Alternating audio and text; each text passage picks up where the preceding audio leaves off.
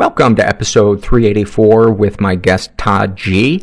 I'm Paul Gilmartin. This is the Mental Illness Happy Hour, a place for honesty about all the battles in our heads, from medically diagnosed conditions, past traumas, and sexual dysfunction, to everyday compulsive negative thinking. This show's not meant to be a substitute for professional mental counseling. I'm not a therapist. It's not a doctor's office. It's more like a waiting room that doesn't suck. The website for this show is mentalpod. Is mentalpod.com. I'm sorry, I have slept about a half hour in the last 24 hours. I was doing a mental health, emceeing a mental health event up in Sacramento, California, and flew back today. And last night I didn't sleep at all before the event. So, my brain isn't functioning. My brain isn't functioning as shitty as it normally does. But the website is mentalpod.com. Mentalpod is also the Twitter handle that you can follow me at. There's something that I always forget to ask you guys to do that can really help the show is, instead of just downloading an episode here or there, if you could subscribe and always download episodes, that's good, because that helps our numbers, and maybe you will listen to an episode that you might not have picked otherwise. So that's a way that doesn't cost you anything, other than maybe a little room on your phone.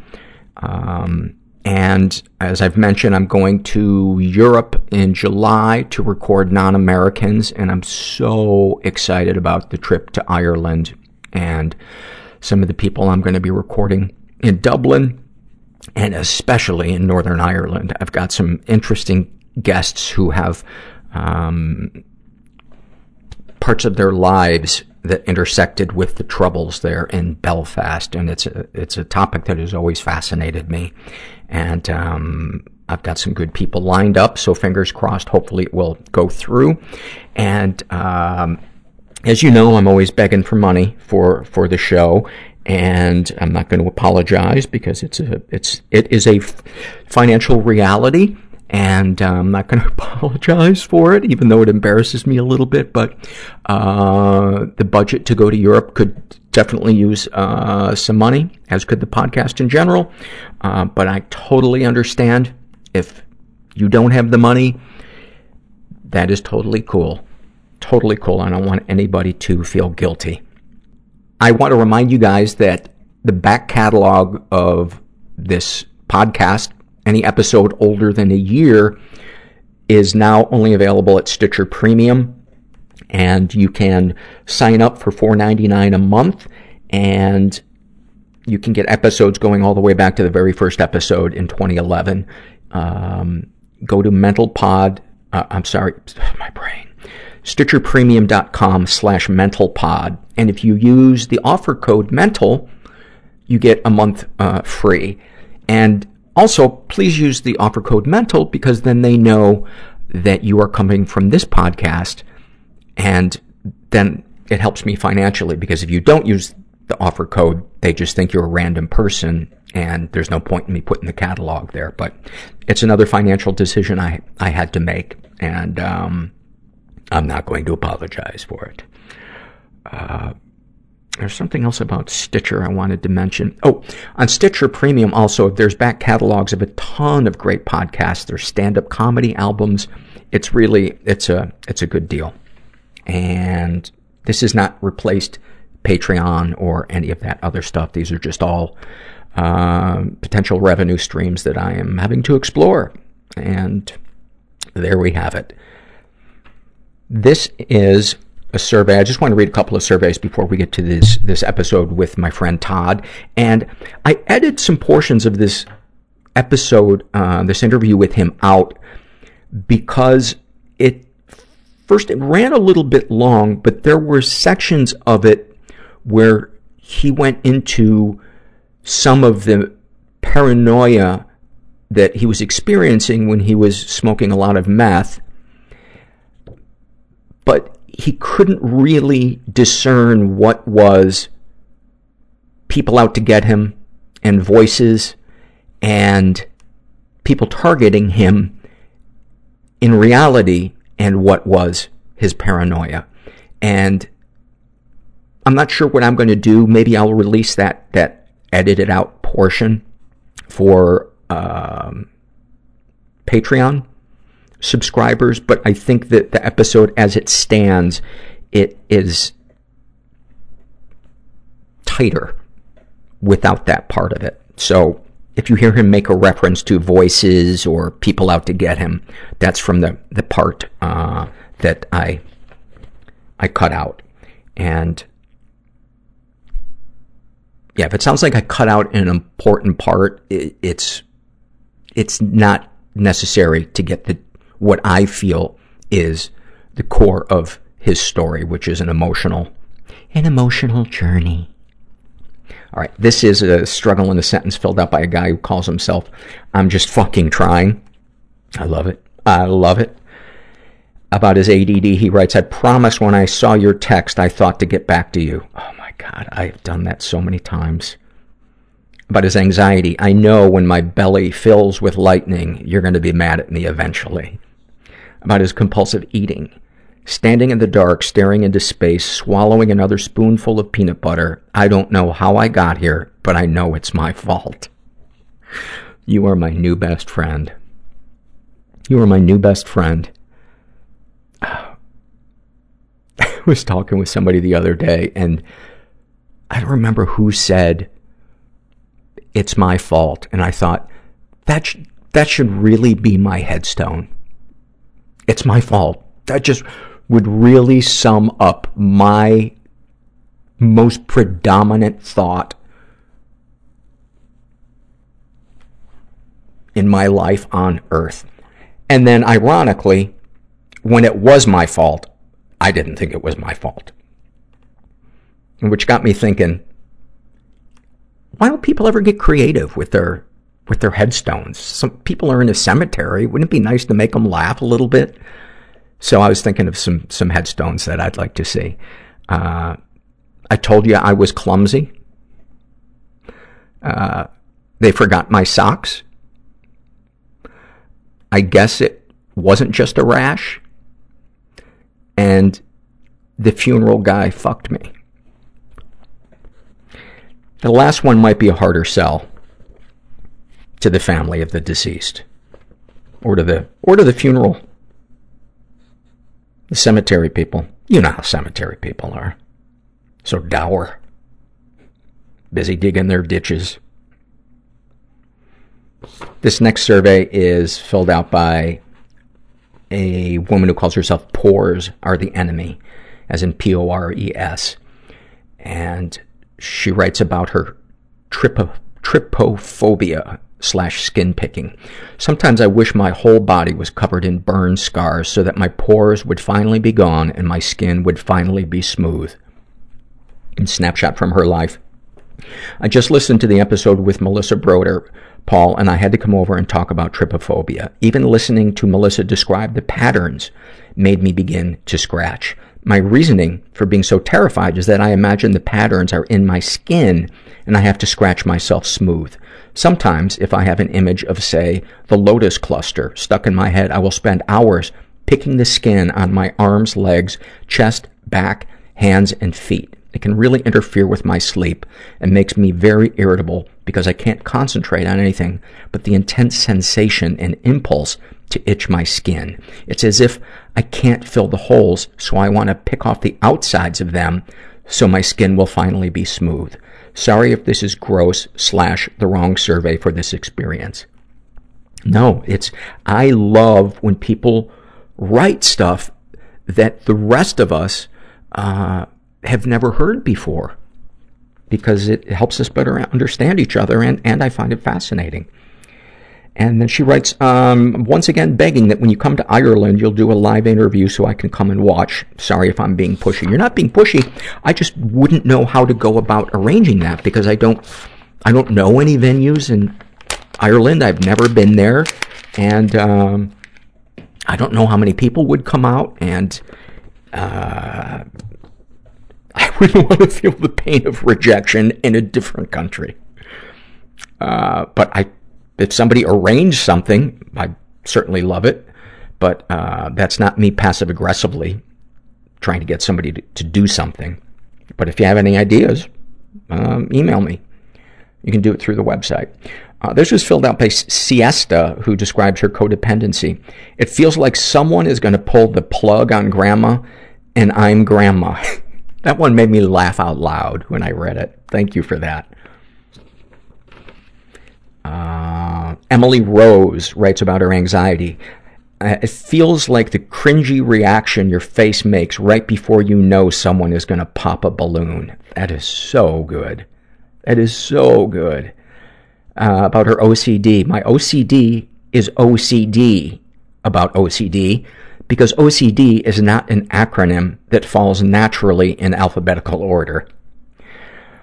Highlight from her life, or a snapshot. The moment I was diagnosed with generalized anxiety, I wanted to punch the therapist in the throat. I already knew what was happening. I just wanted him to tell me I was normal, and everyone felt this way.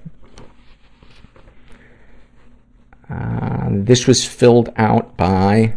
Did I lose the name of this person? Oh, I don't have the name of this person. But I'll read it anyway. They write about compulsive behavior, sexuality OCD, which is a term I believe that they just came up with. I don't know if that's something that is in the mental health field, but she writes, maybe the reason it took me a decade to accept that I'm a lesbian is because I'm not, ? About experiencing sexual bias. I want the D, meaning the dick, in all kinds of ways, but the idea of actually being with a man repulses me.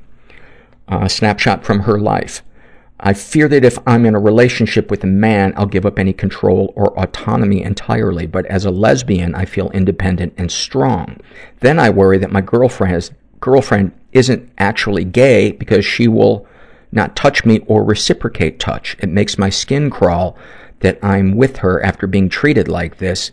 If it were a man, I'd be long gone. And I wanted to say a couple of things.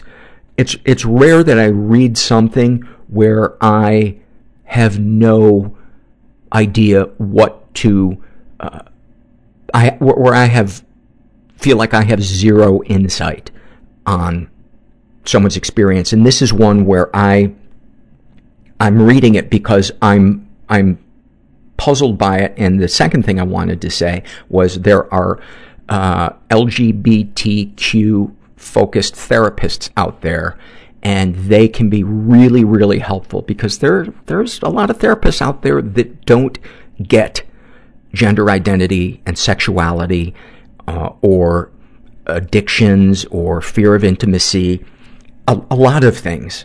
And finding a good one for something that is specific like this, I think it would be a great thing for you to check into, which of course leads me to talk about our sponsor, which is BetterHelp.com, and they do have therapists that specialize in different things. When I searched to find my therapist there, I wanted one that dealt with childhood trauma and addiction, and she does, and she's fantastic. And I've been talking to her every Monday on video, and helped me a lot this week, really helping me deal with shame.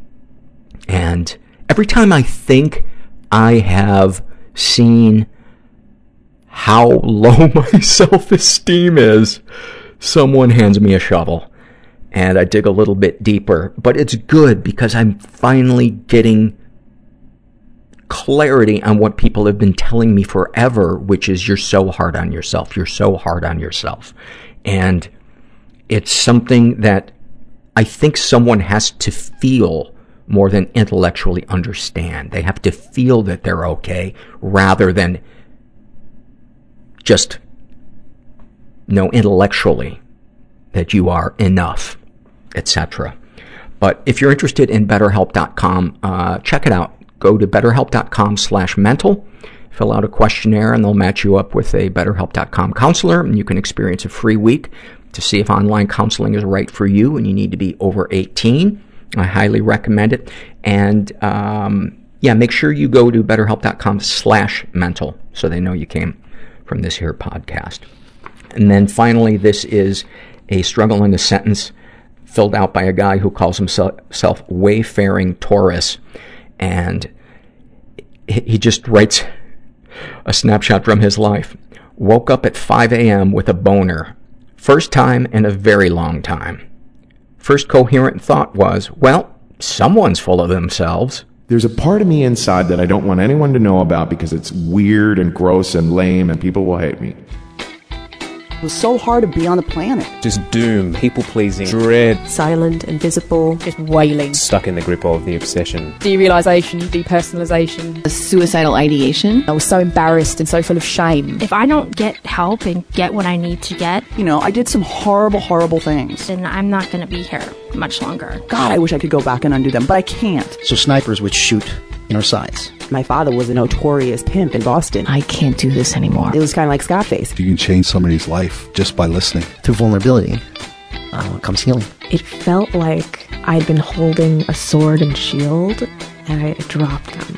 And to this day, I have never had a better night's sleep. I started crying in a job interview saying, and I was like, LA is hard, man. LA is so hard. And I didn't get that job.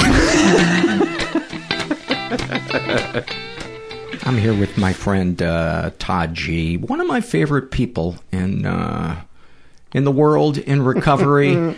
I just love your spirit. I love how much you're of service to people. And you're just a good man. And that's it. That's the interview. Thank you for coming. Well, that's very nice of you to say. Thank you for having me. Todd has one of the more dramatic stories that I have heard. And obviously we'll get into that in a bit. But tell the listener what you were sharing with me as we started getting ready to record here. Sure. Well, so what a day it's been thinking about coming here today. I haven't been super excited. It sounds like that's an understatement. You've been let's call dreading. It dreadful. Yeah. Let's call it dreading. But wanting to go forward with it and talk about it. I have come an awful long way. So I have to remember that whatever I'm saying here today is way deep in the past, and the present is quite a different story. So with that, I feel like I can sit here and, not melt. Yeah. And also, that your story has helped other people. I had a listener reach out to me that had a story similar to yours, and I said, well, I just happen to know somebody that might be able to relate to you, and you two talked via email. Correct. And that always feels good when I can reach out to somebody or somebody reaches out to me and there's some similarities in there and I'm not alone. And, I know that in this world I am not alone, but with everything that went on and the things that happened shortly afterward, it's certainly easy to feel like the only alien in the room. Yeah. Except for the aliens that were with me. Of which there were many. What was growing up like? Where'd you grow up? What was the kind of the emotional temperature in your house? Well, I had a mostly normal childhood, a nuclear family. I have 5 parents, 2 parents, 3 step-parents. So, pretty normal. Yeah. Not a bad childhood. A really loving mother. Some family trauma, fighting. This side didn't talk to that side for a while, etc. But nothing out of the ordinary. Some, minor abuse, not by the hand of my mother or father, but distant family members. Mm-hmm. And just really a normal childhood. I grew up in the San Fernando Valley here, and I went to one elementary school, one junior high, one high school. So I always had friends. I had a large social circle. I was never popular, but I was well known. Like I knew everybody. You're a very gregarious person. So. Not popular, I would say that for sure. Acted in drama. You know, I was a solid B student when I would show up to class. And I would say a pretty normal childhood. Okay. Are you comfortable talking at all about the abuse that you mentioned? It was, you know, now I'll say the word minor because I've kind of come to terms with it, but it was minor sexual abuse. It was a family member who was, I would say, about 8 or 9 years older than me, who, you know, some oral copulation, that kind of thing, playing tickle. And that went on from age 5 to age 9 and ended at age 9. Okay. That's, to me, a lot more than minor, but yes, I understand that's how you're phrasing it now because you feel like you've... It was more early in my life. And a lot less now because, again, I've just kind of come to terms with it. And it's nothing that has ever stopped me. I don't think. At least not like the events of my 40s. Yeah. That was very different. Yeah. I think I overcame any problems in my childhood because I really did have a good childhood, you know. It wasn't like I was deprived of going to Disneyland ever. You know, I had a good time growing up. Yeah. I really did. That's it. I did a lot of, you know, extracurricular, drug-induced activities. But again, solid B student, so I always kind of skated by, you know. A little bit of chaos, but I always sort of got by. It's interesting how... much dark and light somebody's life can have. For sure. How much, and especially with kids, because they're so fucking resilient. They can be in the worst situations and just go out and have a day of playing and laughing and running around. And it seems like by the time we get to our 30s, whatever that drug is or that coping mechanism, it's kind of gone. Maybe alcohol replaces it. I don't know. Well, in a way, it was like by the end of high school, it was like if you weren't abused and your parents weren't divorced, something was wrong with you. So I kind of felt normal. And when did the drug start? Well, age 12 and a half, started smoking marijuana, you know, and by 13, it was certainly everyday use. And I also dabbled with LSD and, you know, other things in junior high school. Really liked acid in junior high and high school. That's a pretty early age to start doing acid. Well, I agree. Ninth grade, but that's when it was. Yeah. And, you know, we would go rent a hotel room so we could all trip. You know, there was... It's not a bad idea. A little group of, well... In terms of picking a place to go do it. I suppose so. We're always smart about doing our drugs. I have had one of the worst acid trips I ever had was doing it on a high school bus going on a ski trip. It was an 11-hour bus ride, and there were teachers on it. And I started having a bad trip, and it was awful. Yeah. Well, the one thing I always did is I always planned my trips. Yeah. I never did them, you know, I never took LSD in school. I would take cross tops and black beauties in school. Speed. Yeah. But, you know, I also wouldn't stay past third period. So, you know, I would say that I basically didn't do a lot of drugs in school. I did a lot of drugs ditching school. Yeah. Somehow, again, I was always able just to squeak by. I'm that guy that elevator door is closing, it's closing, and then I just squeeze in right there, and right before it closes, and I get in, and somehow I make it. And I don't know how, but it's always been that. I call it skating by. I've always been able to skate by somehow. Yeah. So, But drug use went on, into my 20s, ecstasy and cocaine. And when did you realize you were gay? Oh, well, probably young, probably 8, 9, 10, but really came out 16, 17, and by 18, anyone who was my friend absolutely knew. Yeah. It took me a little bit longer to come and tell my mother, but by age 20, there wasn't a single person in my life that didn't know. What were the reactions like? Because this would have been early 80s. Early 80s. Yeah. It would have been more difficult had I not had a friend who also was gay, and we were kind of in that exploratory time. That's nice. So, we kind of had each other to lean. Actually, there were 3 of us, and we sort of had each other to lean on. You couldn't have picked a more intense time to come out as gay than the early 80s. I mean, Jesus. That's like you just jumped into the middle of a volcano. Yeah, but I didn't see it that way. Yeah. I really didn't. I was the guy that everybody liked.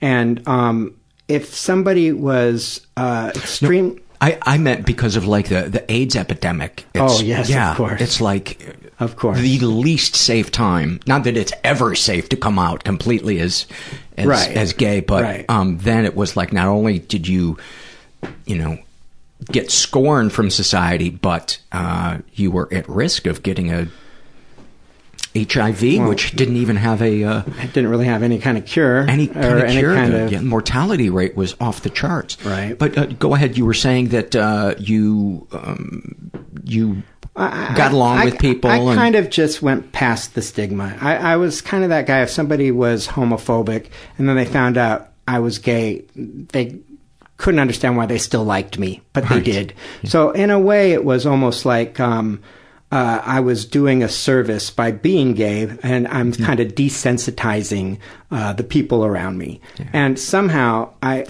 had very little trouble where that was concerned. Mm-hmm. And they're like, he's nothing like the guys on the gay pride float. Right. I just wasn't fabulous. He doesn't dress up like Cinderella. I wasn't fabulous. Yeah. I really wasn't. But, I'd go to the gay pride parade. They were great. It was a lot of fun. I just think people that don't know LGBTQ people personally just go by stereotypes. Sure. Well, that's what I'm saying. It seemed to me like by me coming out, anybody who had any kind of idea that was wrong about homosexuals, I kind of broke it. Yeah. Because here I am, and they were okay with me, So, we're not all drag queens. Nothing bad about the drag queens. I mean, they're awesome. I'm just not one of them. One of the most interesting documentaries I've ever seen was Paris is Burning. Uh-huh. It's like, oh my God, there's this whole other world of the drag competitions. Well, obviously people now know RuPaul's Drag Race. But, sure. So how did your mom react when you came out? What did you say? She was okay with it mostly. I mean, there was a little bit of that, are you sure? Mm-hmm. And I'm like, Ma, look at me, And my brother, too, it was a little bit of, are you sure? And then back then it was this. It wasn't, if I do fall in love, I'm not going to fall in love with a man. I'm not going to fall in love with a woman. I'm going to fall in love with a person. And it really doesn't matter if they're male or female. And I do believe that if the right woman came around, who knows? It's doubtful, but who knows? You never know. Yeah, I never say never. Dave Holmes was a guest on the podcast, and his mom couldn't accept him coming out. And one day, the phone rings, and he picks it up, and his mom just says, "What about a masculine woman?" That would be a nightmare. Yeah. She just couldn't accept it. So what's the next major chunk in your story? Well, so I have a pretty good 20s. In my nothing really to speak of, no long-term relationship or anything, but a lot of friends and a lot of partying and a lot of vacations and a lot of traveling and I'm, in the middle of my family. also. So, I mean, things are good. I'm stable. I'm a stable-headed person, you know. Come my 30s, I find that one big love, and that's where it all went sour. True. Just a couple of months after I turned 30, I meet a man named John Robinson, and we fall for each other, and within 2 weeks, we're living together, and he's the person for the next, not quite 12 years, about 11 3/4 years I'm with. And John Robinson was a handful. I really wanted to make the relationship work. And, you know, sure, I'm the guy that's smoking pot every 15 minutes. That's true. That's absolutely true. But this guy was more of an alcoholic kind of guy than, you know, that I was used to. He drank all the time. And was Robinson his last name, or? Yes. Oh, okay. Because when you said his first and last name, I didn't know if he had two first names. No. Okay. It's not like Christopher Robinson. Right. It's John Robinson. Okay. It's his last name. We really were together, though. And I had never had a relationship like this before. And he moved in, and, you know, I went to his family, and he went to my family, and we were really together. We bought a house together. We got cats and dogs together. You know, everything was the two of us. And, you know, this is somebody who would call me 50 times a day. So unstable and needy. And I was the guy that was going to fix him because, you know, he drank a little too much. And he also had a history of... How could this go wrong? I have no idea. A history of methamphetamine use. And when we first got together, he just dropped it altogether. Like, altogether. I don't know how somebody does that, but he did that. And for the first 6 years, seven-ish years of our relationship, I would say that he did it 2.1 times a year. And every time he did it, it was a mess. I mean, it was a complete mess. Except for that 0.1 time. Well, the 0.1 time was fine. Even that 0.1 time. I mean, and he kept it away from me completely. Like, he didn't want to infect me. And I was the guy that was, you know, anti-speed. I'm not going to put anything up my nose. I never really liked cocaine. I was more of a hallucinogen kind of guy. I was certainly a pot smoker. I'll smoke anything, to be perfectly honest. I'll smoke your shirt if it'll fit in my pipe. But he was emotionally abusive. And in the 11 and a half years, it was always, you know, he always raised his voice and yelled at the waitress and demanded customer service and was just a kind of a mean sort of guy.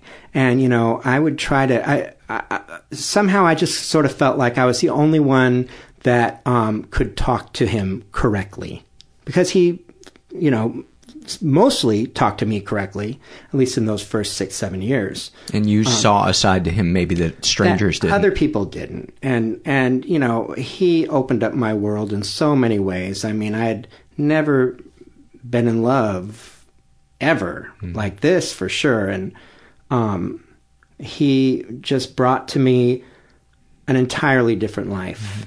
And, you know, a life that we were building that, you know, got bigger and bigger.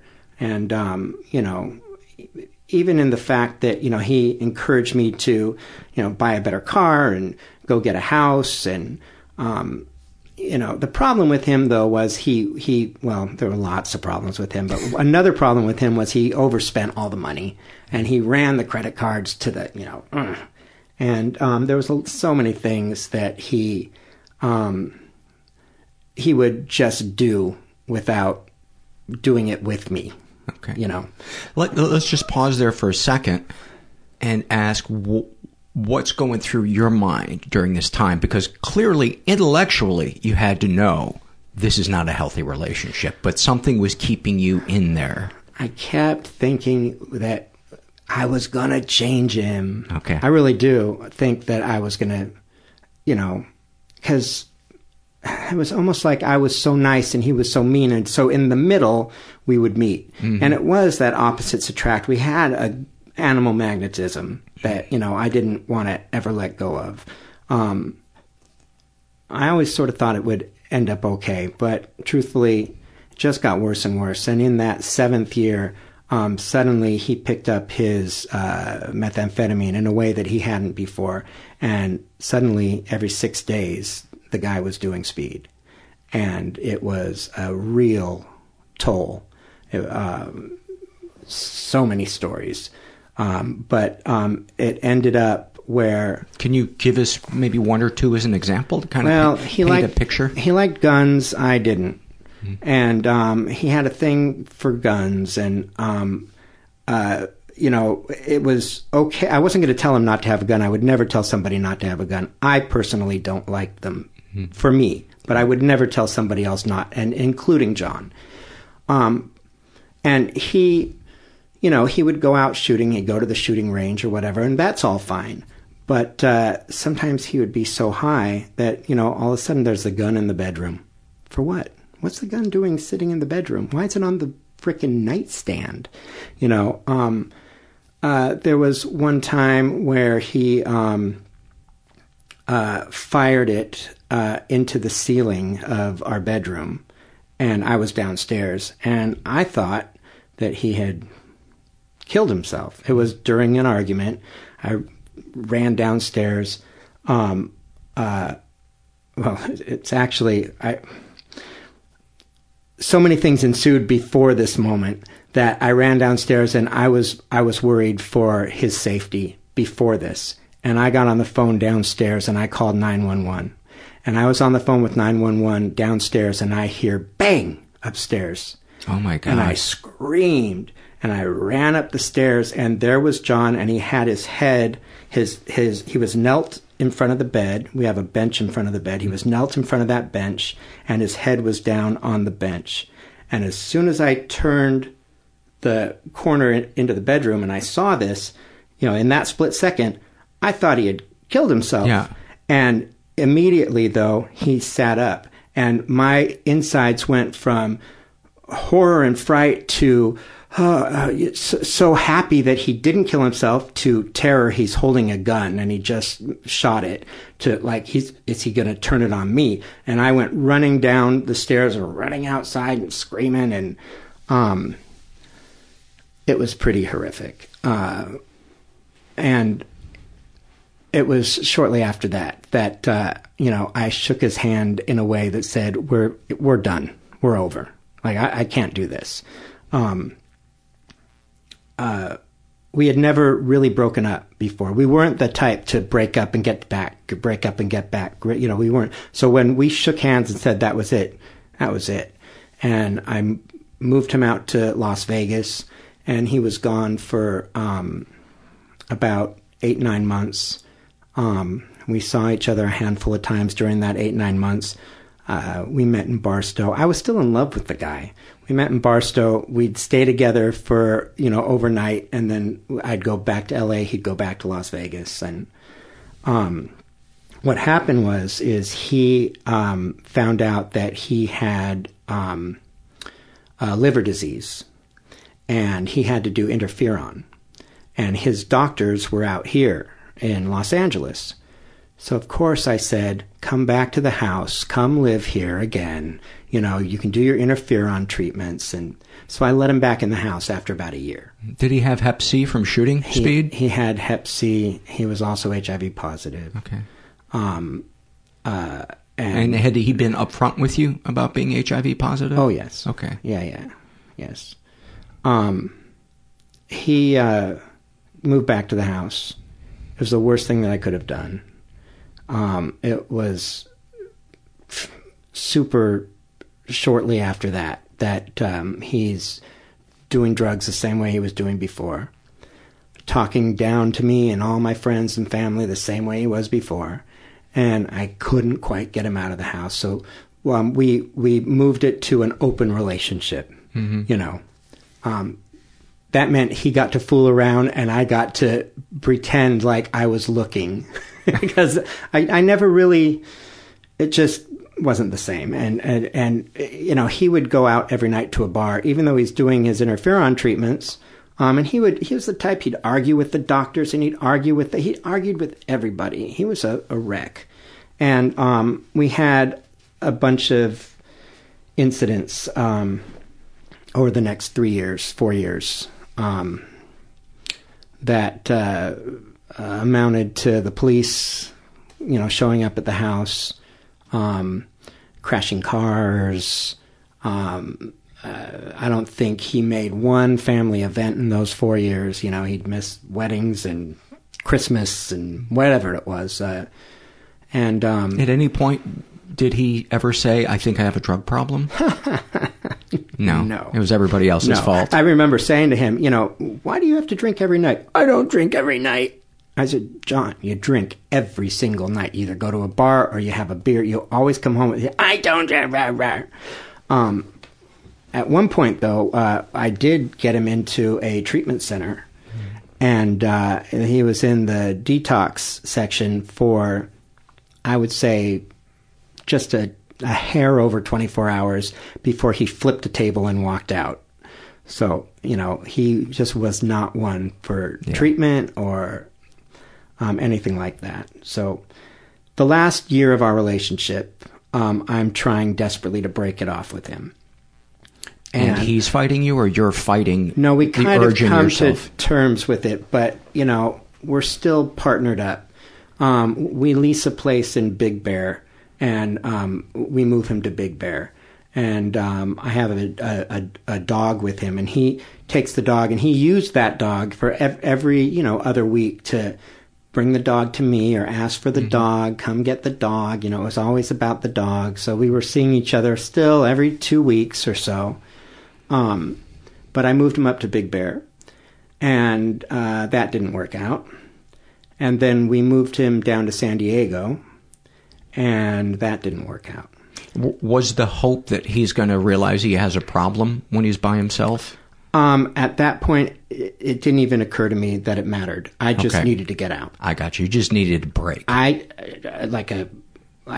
was hoping he would meet somebody else, to be perfectly honest, because I just didn't know what to do. And you felt like, I can't take care of my own needs and just make a clean break. I wanted to still take care of him. Don't get me wrong. You know, he was his health wasn't good, but it wasn't as bad as he would always make it. You know, he was dying every day, every single day. And I'm the cockeyed optimist. You know, I'm actually thinking, you know, John, if you can go out to the bar, you must be feeling pretty good. You know,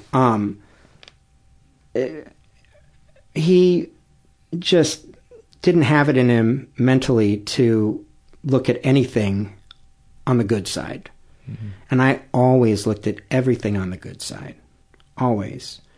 But what happened, I'll just kind of cut to the chase. So he was living in San Diego, and that didn't work out. So he was going to move to Apple Valley. He had a friend who lived there, and she had a guest house, and we were going to move him into the guest house. And he really didn't want to go. So the weekend that he's moving from San Diego up to Apple Valley, I'm go to Las Vegas with a friend of mine. We have a little 4-day time in Las Vegas. It was somebody's 50th birthday. We're going for this person's birthday. Or I'm sorry, his 40th birthday. This is a long time ago already. So because I'm not at the house, instead of going to Apple Valley, John comes back to my house, and he's there. And I'm in Las Vegas, and I have this terrible cocaine weekend that it was just the worst cocaine. And we were hurting on my eyes and my nose. And I mean, it was dreadful. It was terrible. And I had a really bad weekend. And then we had a third roommate.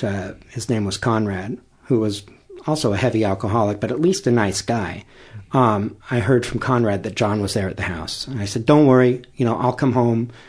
We'll move him up to Apple Valley. We'll get him going. We'll get him going." So I came home that Sunday, and this is October 1st, 2006. And I get home really early in the morning, and the house is, you couldn't believe it. In the kitchen, it wasn't just food everywhere. There were medical supplies and blood. There were knives. There was, it was just upside down. And I didn't want to wake up John upstairs. So I kept my suitcase downstairs, and I started to clean the kitchen. And I scrubbed that floor. I can picture myself scrubbing that floor for 3 hours that morning. And cleaned up all the medical supplies. There were bandages and gauze and tape everywhere. Is this because he was doing the interferon or shooting up? No. This was for a lot of different reasons. Finding out later, it was because he was trying to cut off one of his tattoos. Wow, so he was in a state of, like... complete frenzy. Like... psychosis. Big time. Yeah. And which, for those who don't know, is one of the hallmarks of long-term cocaine or amphetamine abuse, is when they get high, they no longer get high, they get paranoid, they get delusional, they get violent. He and Conrad, about a month prior, had decided to go get matching tattoos. They got dragonflies on their arms. And as a punishment to Conrad, John attempted to cut off his dragonfly tattoo. And really tortured Conrad for the day and a half, 2 days before I got there. Anyhow, so I clean up the kitchen. And it really takes a good 3 hours. I think I got home at 7 a.m. and by 10:30... I hear John coming down the stairs. And I'm just so glad because I'm exhausted. You know, I've had this terrible, terrible weekend. I come home, I know John's there. I want to go to sleep. You know, I've been up all night. We left Las Vegas at like 3 a.m. And I just wanted to go to sleep. So thank God he got up. So I grab my suitcase and I go upstairs. And it was about 10:30. About 12:30 in the afternoon, I'm awoken to John at the foot of my bed, and he has this broken orange ashtray that was like his dead mother's most prized possession, you know, and it's in pieces, and it's in a jumbo baggie, and he's just shaking it above me, and that's how I wake up. And he tells me that his landlord in San Diego, he was moving everything out. He had left the bed. He took the ashtray. He put it on a top shelf. They had built-ins. They put it on a top shelf and left it there.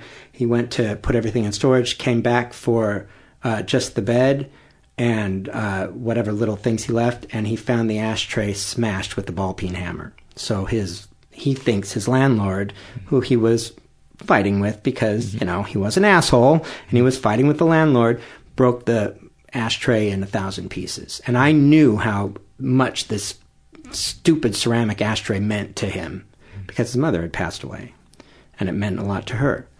And I got infuriated, just infuriated with John, infuriated with the landlord, mad as hell that I wasn't sleeping, just infuriated.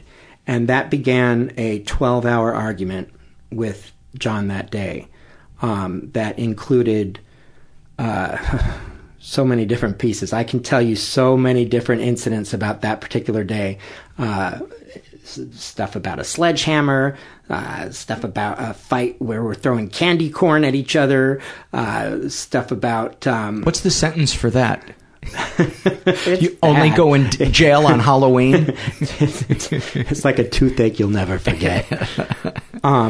Just a lot of different things. And I actually end up, when I kind of lose it, a few months later, write a song about this last day. It's like an anthem, and it remembers all these little pieces of the argument.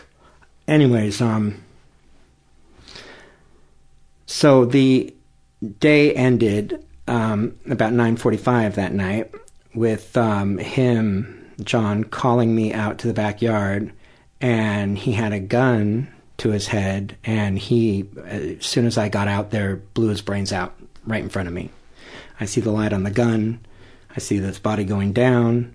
I it's chaos. You know, the brains are all over the lawn. It's crazy. And I went absolutely nuts. And I remember, and now it's so odd because some people say, you know, like you have a certain trauma and you block the whole thing out, you forget everything. Just the opposite. I can tell you about every second that happened that last day. I mean, I could literally tell you every little bit of the argument that we had for that 12 hours. And I can tell you every little moment that happened after he shot himself with that gun. And I went running through the house, just pushing over the lamp and just beating up the wall and just, you know, and going back outside and being over his body and screaming. And his body was convulsing like an accordion, just like, oh, and I didn't know what to do. And I knew, the only thing I knew was not to touch him.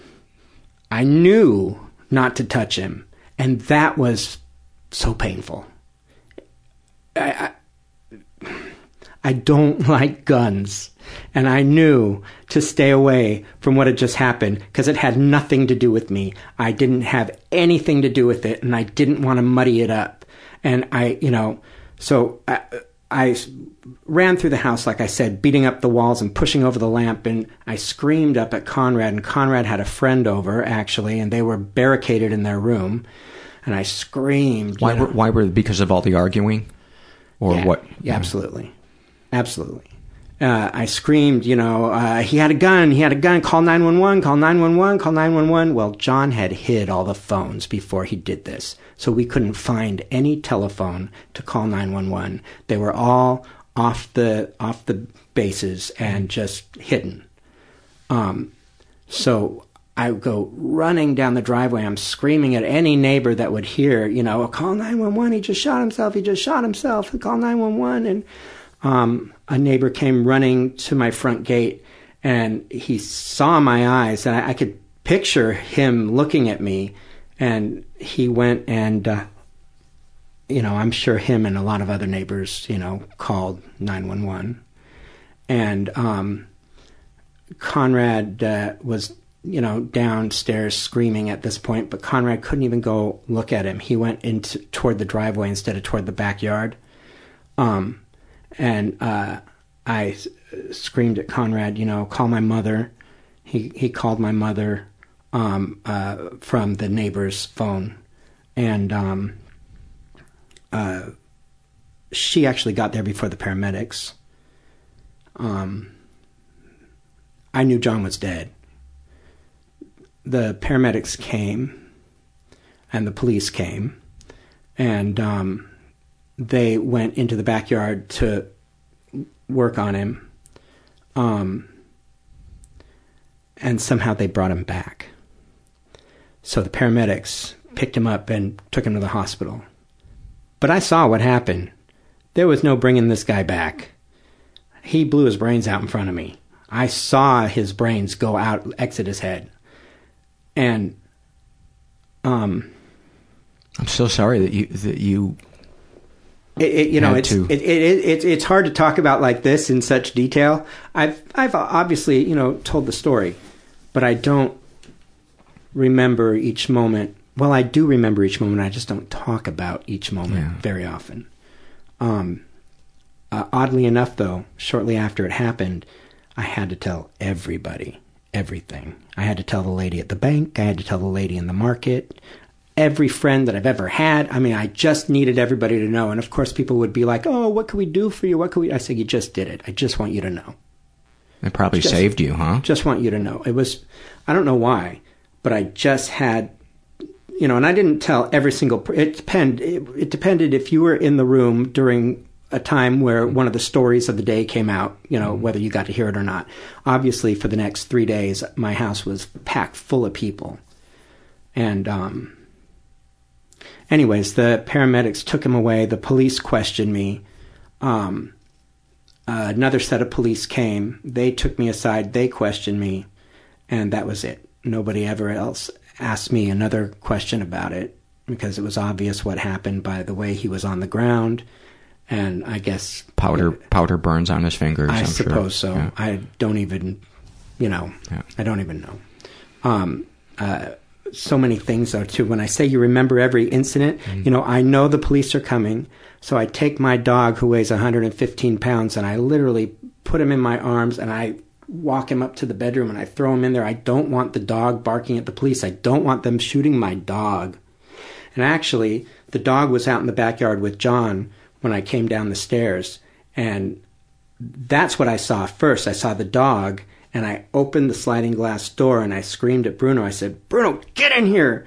And Bruno comes in, he walks right, and just as he walks by me, that's when John shoots himself.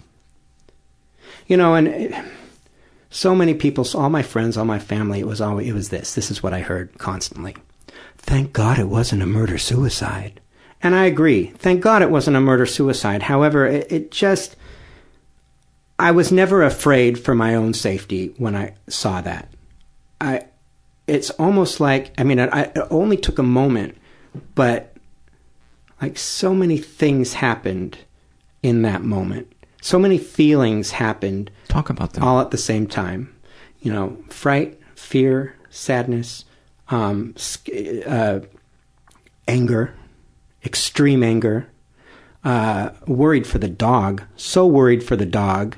He's out there playing with a gun and my dog's running around, confusion, horror, though, just an overlay of horror.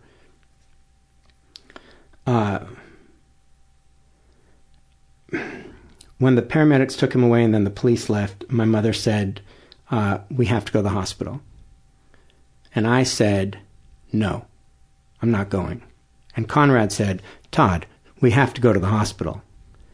And I said, no, I'm not going. And my mother said, I'm going to the car and I'm going to sit there and I'm going to wait for you. We have to go. And Conrad and I sat in the... Gosh darn it.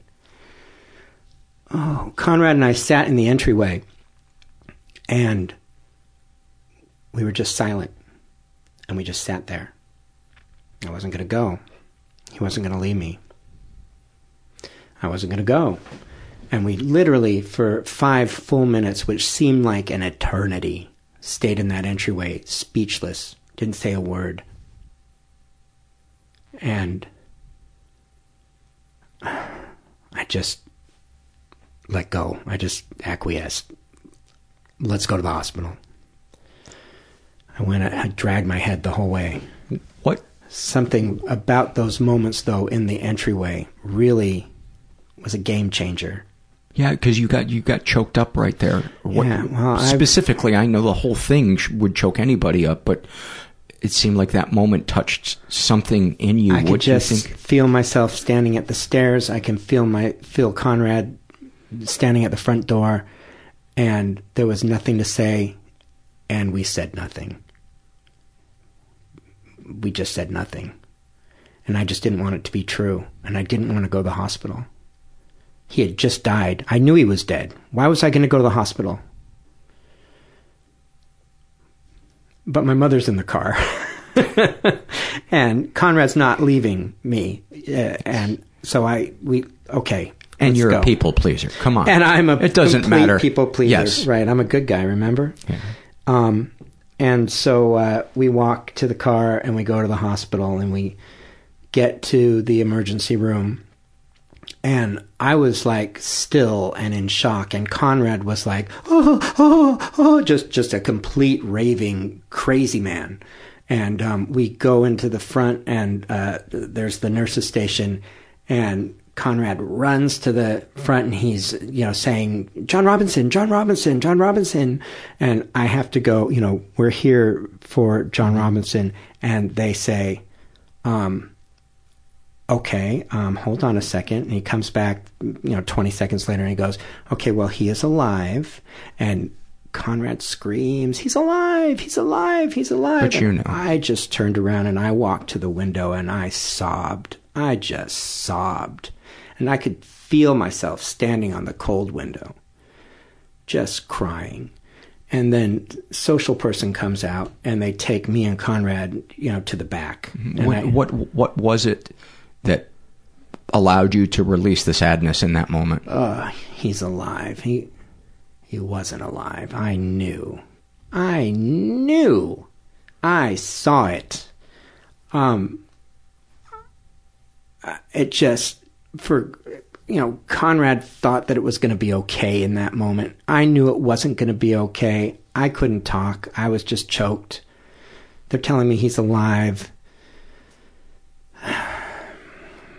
Somebody comes out the back and brings us into some back room. Some room without windows. This is where they put the family of... This is where the shitty news gets delivered. Right. However, I'm not going to sit in a room without any windows.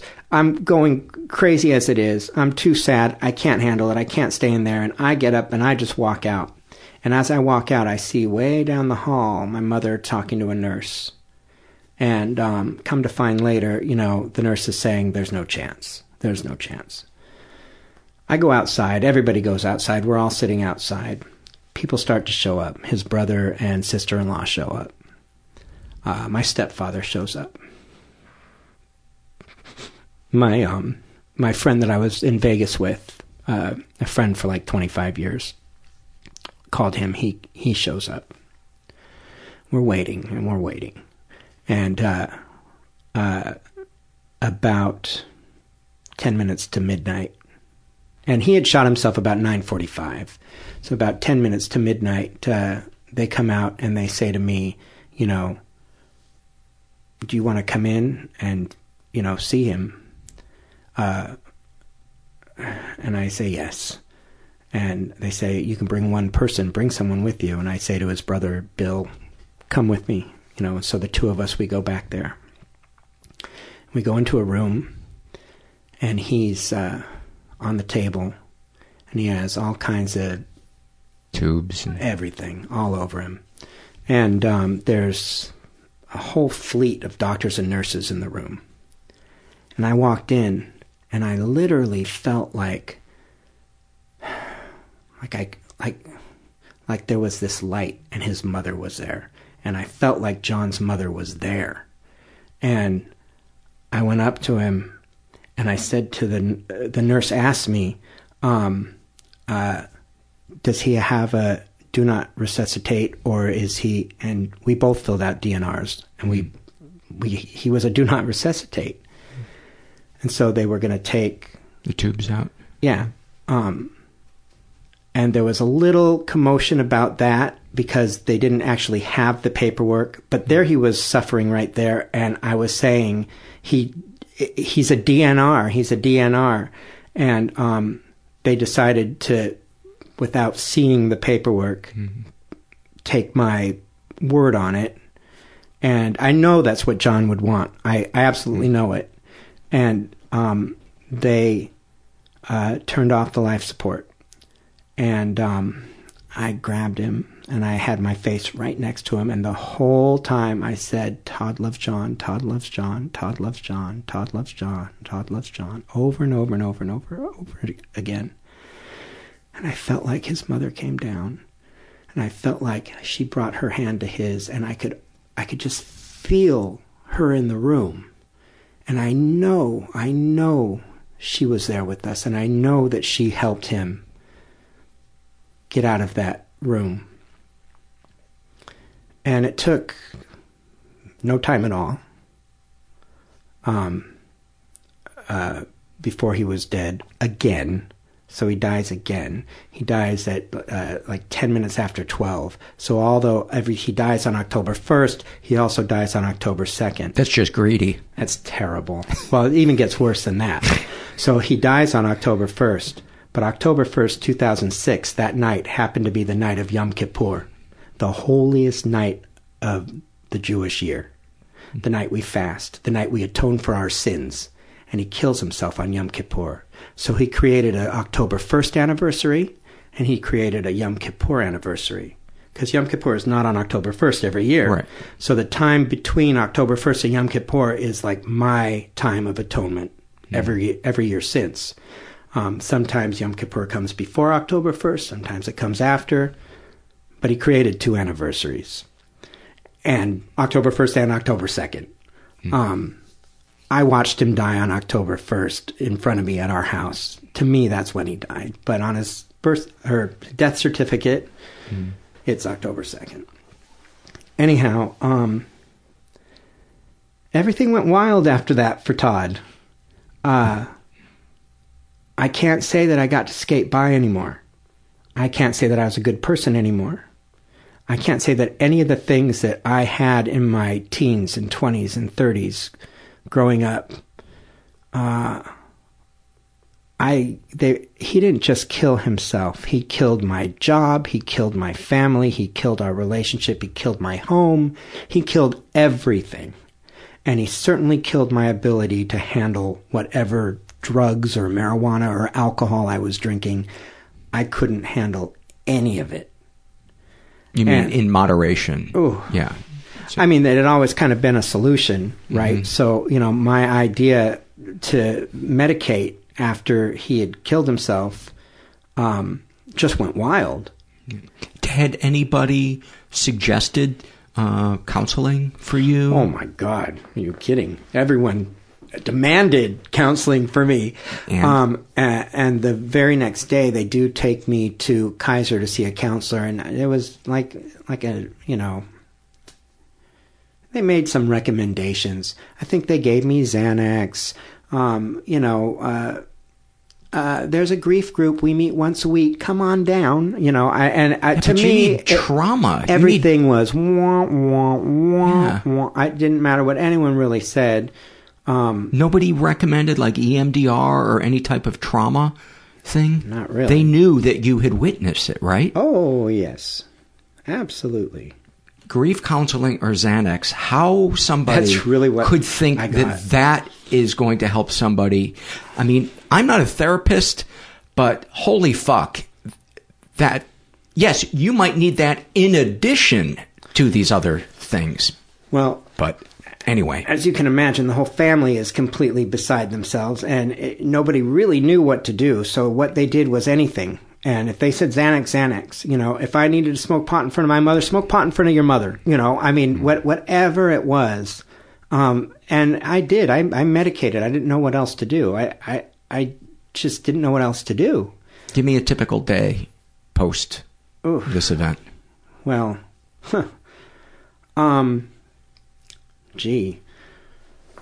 Well, the first 2 weeks are different than the rest of it. Okay, give me a day from the first 2 weeks, and then a typical day from the rest of it. The first 2 weeks are.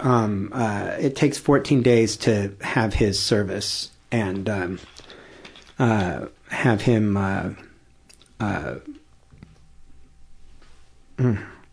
So I had people in my house all the time, and everyone brought food. And why did you skip over that to have him? Well. If you don't want to talk about that, it's fine, but I was just curious. So he was at the mortuary, and they, have a viewing before the service. He was to be cremated, so it was going to be viewing and then cremation and then service. And only myself and one other person came to the viewing. Nobody wanted to see him. Me and his friend who lived in Apple Valley, she wanted to go, so the two of us went. And actually, when I realized that nobody was going to go, it almost was a sacred moment. I didn't want anybody to go. But they had him wrapped in a shroud, and they had his head tied up, because I'm sure there was a gaping hole on the side. And, I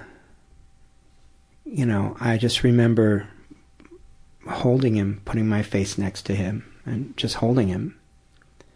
And knowing that whatever bad he did, he also did good. And nobody was going to ever remember that.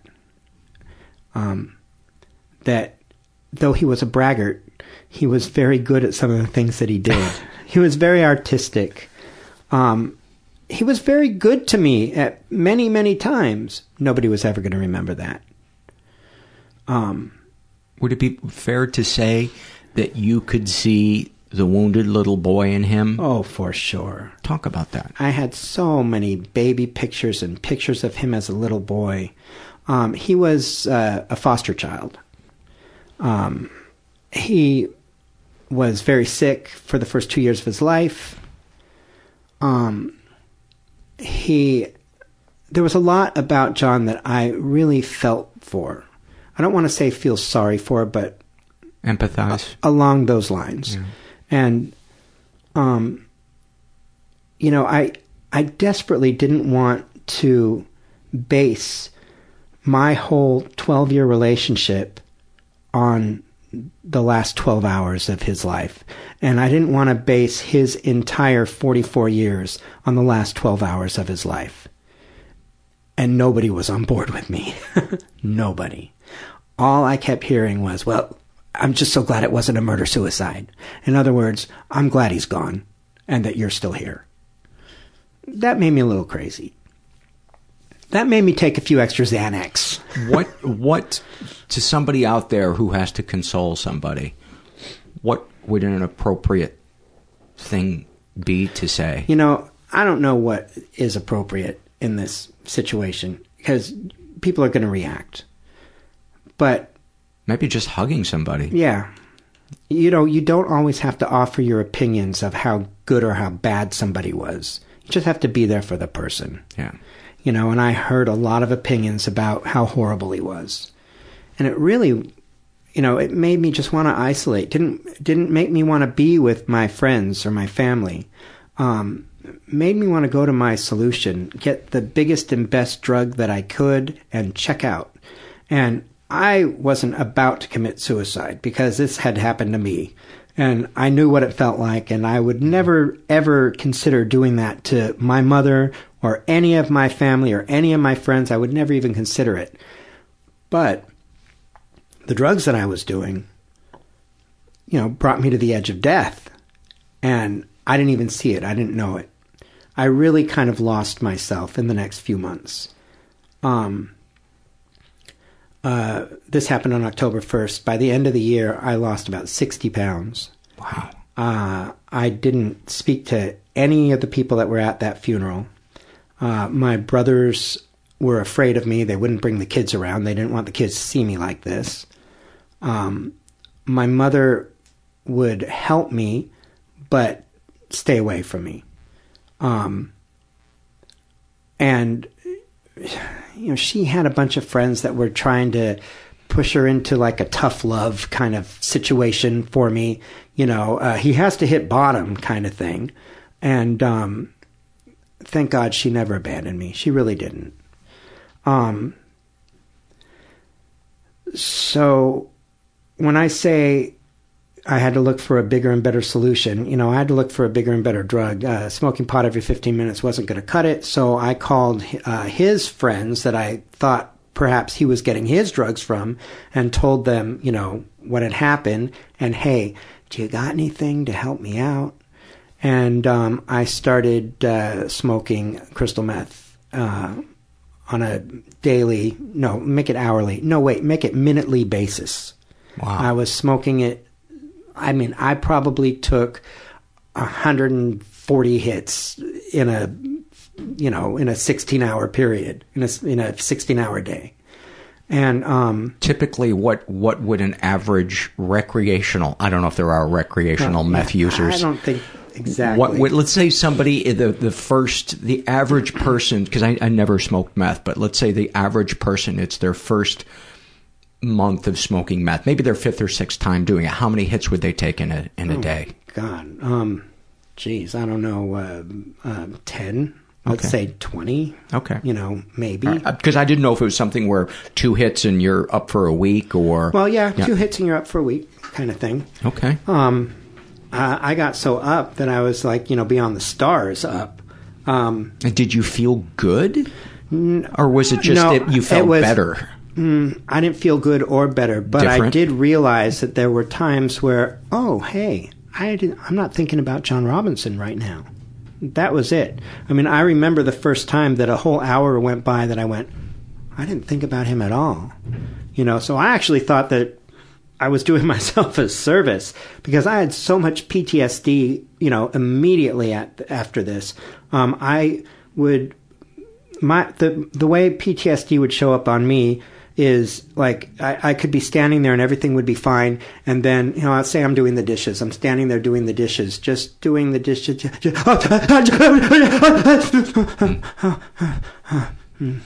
and then just doing the dishes. That's all, just doing the dishes, and it would happen all the time. It would be like just a jerk and and if I was in front of people, it was bad. So I would try to control it. Like I was always jumping, always just jumping.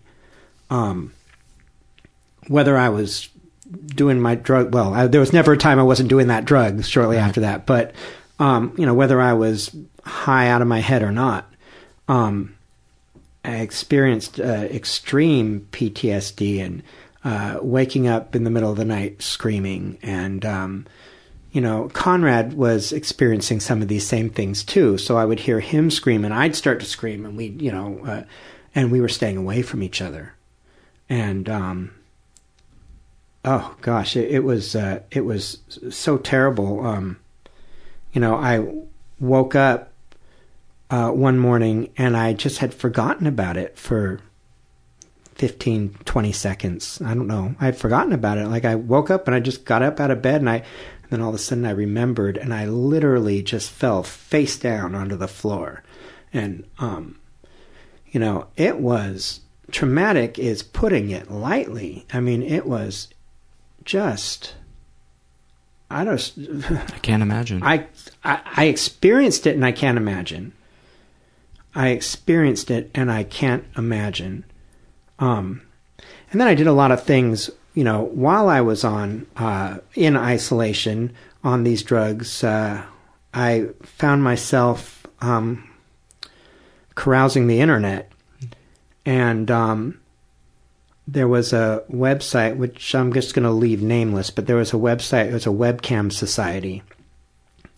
And somehow, it took a lot of events to actually get to this place, but I found myself in a room where there were guys that were smoking meth on camera, having sex on camera, and, hooking up with each other. Mm-hmm. And it's a place on the web that you can't get to.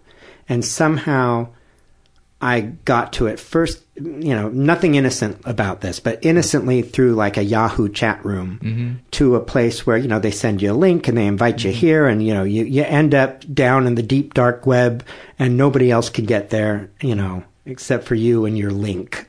Mm-hmm. And actually for the first couple of months, it seemed to be going well. I was comforted you in some way. Well, I had no other friends, so I had these people, and it was safe because you could just log off. Exactly. If things got too overwhelming. But I'll tell you the truth. If you're going to do drugs and be naked on the internet, do yourself a big favor. Don't show your face. And how many days in a row would you typically be up smoking meth? I would say 9 days. 9 days awake, 2 days asleep, 1 day of eating, and then 9 days awake. I would say that was for about 2.5 years. But I was so pissed at my friends and my neighbors and the guys on the internet. They wouldn't let me get to my email. And I was just so mad at everybody that one day I decided that I was going to get up on the roof of my house. And it was an early morning, and I was in my boxer shorts. And, well, first of all, I thought somebody was tampering with the roof because I saw little blue pieces of rubber on the roof, and I wanted to know what those were. So I climbed up there, and it was like this sticky little rubber stuff. I didn't know what it was, but I was sure that, my neighbors had come up here and put something up there so they could see what I was doing. Probably not, but that's what I was sure of. And I got up there, and I was so mad at the world that I started screaming. I started yelling at all the neighbors. I started telling all those people exactly what they were doing to me. And I was saying, and I'm a good guy. I'm a nice Jewish I was just like a saint. Why would you do this to me? And I'm screaming and screaming and screaming. And I hear about 3 houses away, there's some kids playing. And I hear this little girl scream out. She says, "You're crazy, mister."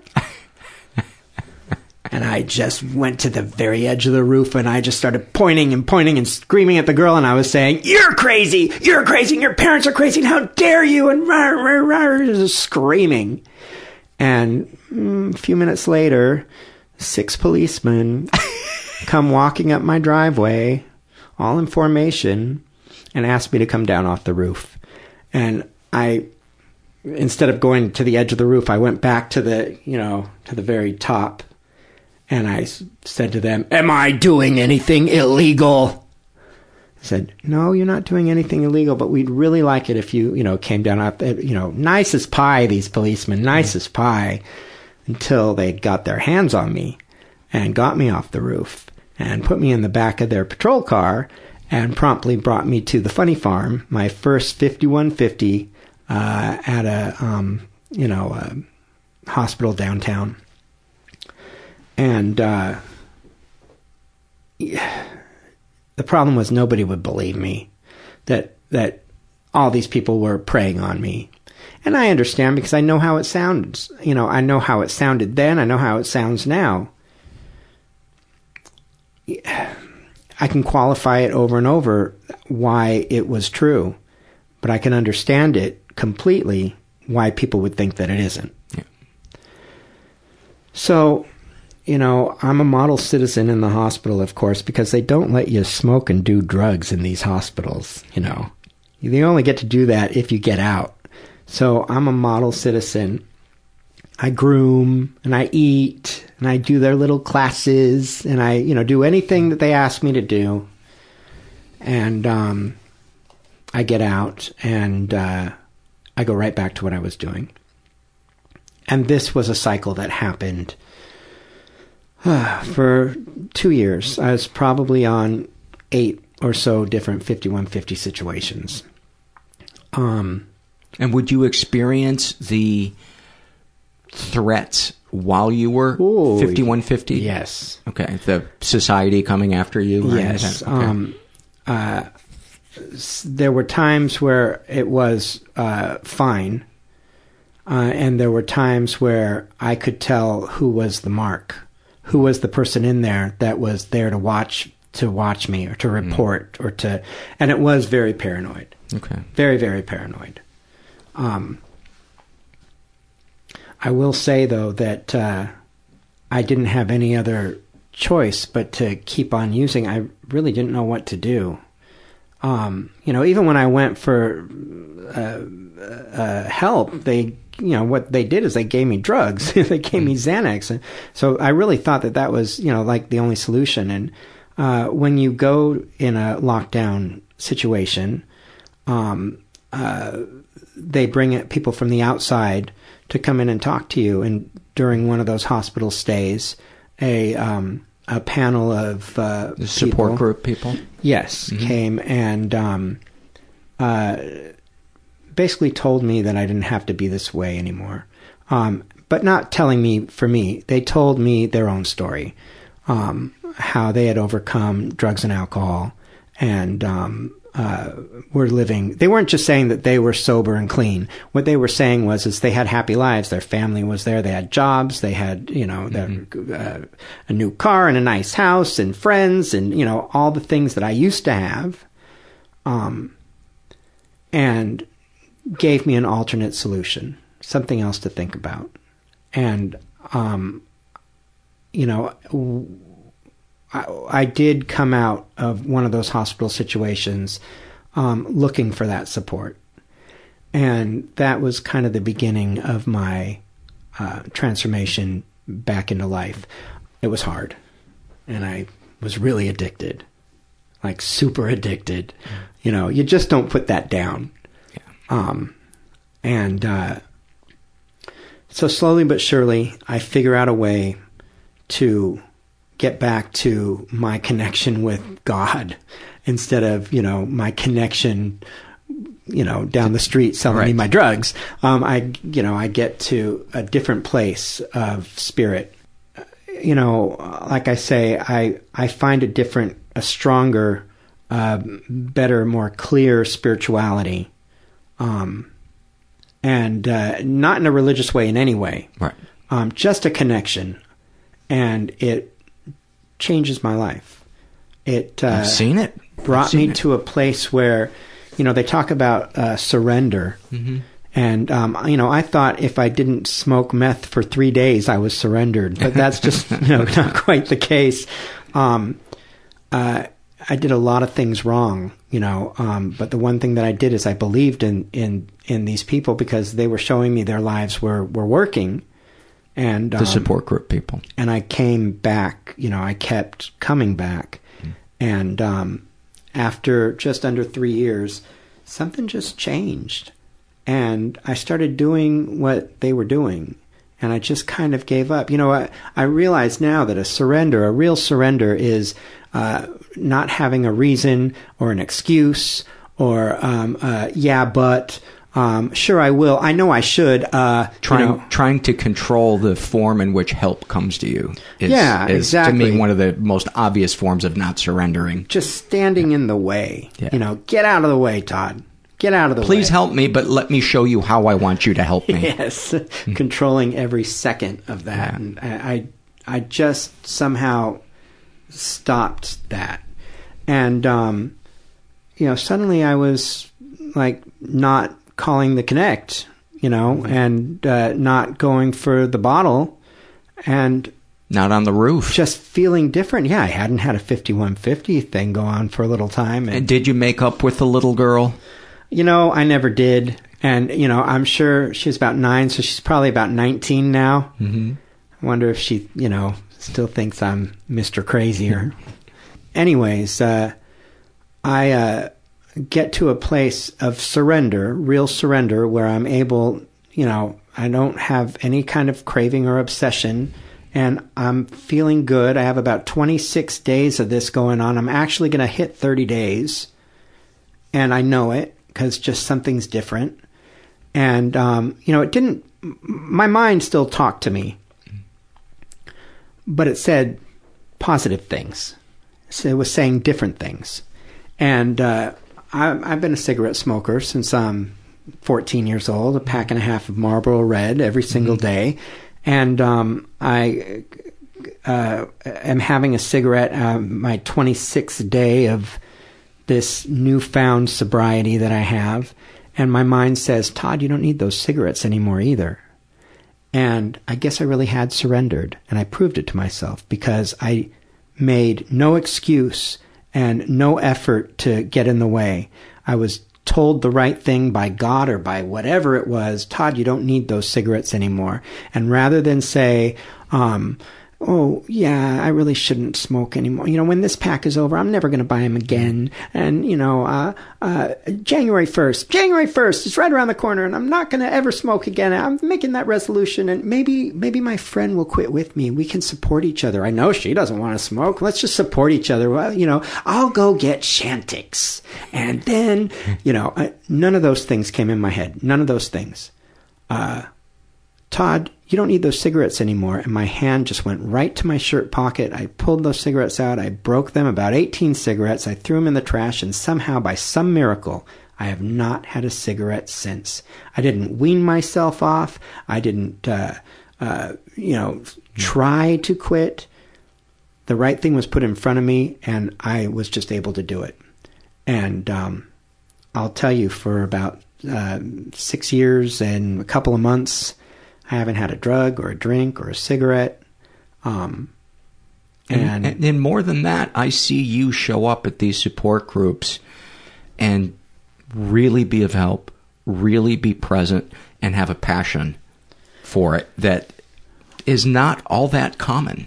And that, to me, is the true sign of recovery. Because I know people that no longer do drugs or drink, and they're miserable cocksuckers. Yeah. Because they're not I'm certainly not changing miserable. The way they live besides the drugs and alcohol. Well, I'll tell you, at first, I was of service because I was told that I needed to be of service, that I needed to do this. So are they, but you did it. Well, I did, because I know from that very first panel of people coming in and telling me that their lives were working, that I found out that there might be another solution. If I could carry that same message just in my actions, not pointing my finger at people and telling people how, good I am, just by the way I live in the world, then, it's hard to say this, but then it all was worth it. I don't really know. It's funny because or at least it's not for naught. It's not for naught. That's much better. I just can't imagine what was going through his head. And I'm lucky that I don't think about it all the time. But I thought about it a lot today because I knew I was going to talk about it today. And would I trade now for that not happening? I don't know. Part of me wants to say absolutely. But everything is a blessing, and everything has a reason for... And I have to live in the reason for. I have to live in the place where I have love for my fellow man, and that I have to share this in a way where it's helpful and not hurtful. Did you ever get help for your PTSD? Well, there was a time where I was seeing my psychotherapist 90 minutes a day, or 90 minutes a session, 3 days a week. Then it got down to 60 minutes, of course, and it got down to once a week. Then it got down to every other week. Then it was 60 minutes once a month. And today I still see that same psychotherapist, but I see him once a quarter, every 90 days.